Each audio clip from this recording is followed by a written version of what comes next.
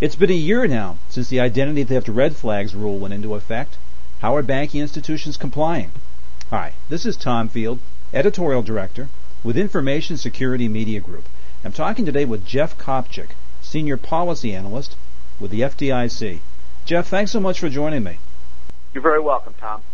What would you say is the state of compliance among banking institutions? Well, Tom, while I can't give you specific numbers, what I can tell you is that a very significant percentage of the banks that the FDIC supervises have been found to be in substantial compliance with the regulation. And that's based on, as you noted, a little more than a year of us doing exams for red flags compliance. So, Jeff, you can't get into numbers, I understand, but with institutions that have not been in compliance, what would you say the common deficiencies have been? I think there have been three. Far and away, the most common deficiency is that there is a portion of the reg that says that under certain circumstances, certain types of commercial accounts, as opposed to consumer accounts, should be included in the identity theft prevention program. And in some cases, banks that should have included those commercial accounts did not do so. And that is far and away the most common deficiency that examiners are talking about. There are two more. The second one is that the regulation also requires that banks basically exercise oversight over service providers. And we have found in some cases that banks have not been doing this with regard to red flags. And the third one is the reg also requires that the bank needs to train its staff for red flags compliance. And in some cases, banks really haven't gotten around to that yet. It's like they spend a lot of time and effort, getting the plan together, getting it up and running, and sort of staff training is often one of the last things that happens. And in some of the exams, examiners have noted that the bank hasn't done that yet and has told the bank they need to make sure to include that. But those are the three top deficiencies. So, Jeff, about 6 months ago, the FDIC and other regulators issued the FAQs about red flags compliance, addressing some of the common issues that examiners were finding. What would you say 6 months later the impact of the FAQs has been? Well, I think that the FAQs have gone a long way to clarify the reg and to answer a lot of very detailed questions that financial institution raised once the reg came out. The reg is fairly detailed and very complex in certain ways, and it was really impossible for the agencies to try to address every contingency in the reg itself. So I've gotten a lot of feedback from bankers that they found the FAQs very, very helpful in terms of answering very, very specific questions that they had after they read the reg. Oh, that's good. So when you think about it, banks have had roughly 2 years to be implementing red flags compliance programs. They've been examined for about a year. What would you say are the key areas that the institutions still have to work on regarding their red flags compliance? Well, I think the three key areas, Tom, are the three things I mentioned before.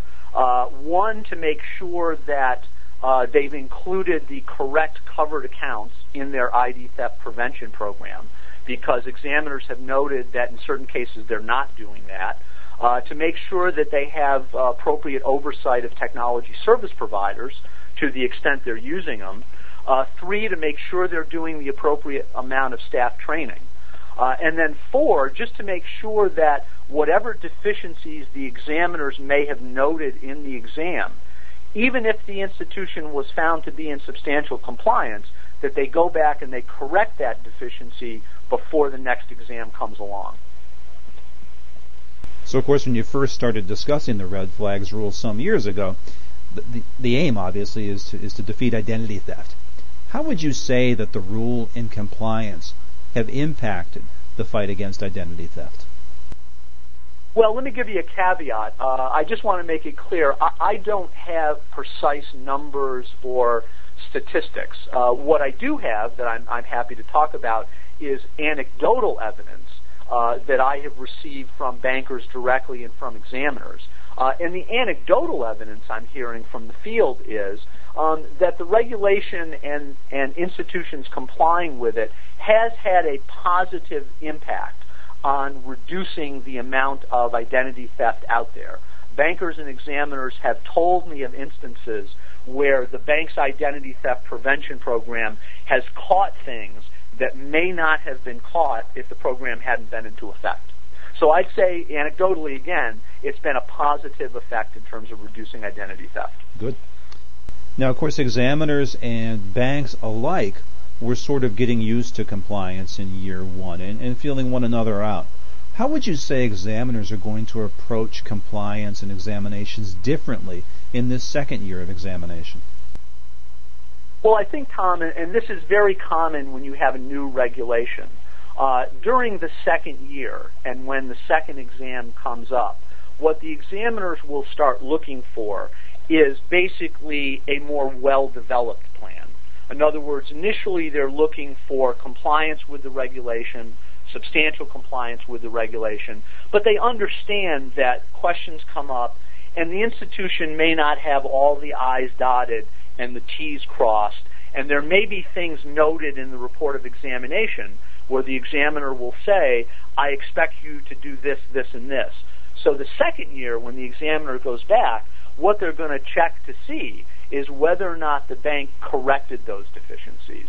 Did they do what they promised to do to basically make the plan more well-developed and to basically raise the level of compliance even more? Given that, then, Jeff, what advice would you offer to institutions that are looking to improve their red flags compliance and do well on their examinations in 2010?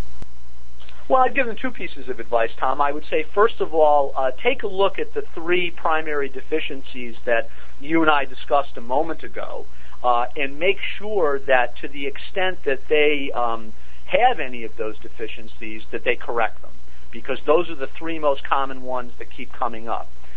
The second point I would make is go back and look at the report of examination that you received from the FDIC or any of the other federal banking regulators, and make sure that any deficiencies or comments that were put in the report of examination or given to you separately by the examiner, you have addressed and corrected before the examiner's return, either for the next exam or if they come back sooner for what we refer to as an interim visit, because examiners are going to look to check those things off the list. Excellent. Jeff, as always, I appreciate your time and your insight. You're very welcome, Tom. We've been talking with Jeff Kopchik, Senior Policy Analyst with the FDIC. For Information Security Media Group, I'm Tom Field. Thank you very much.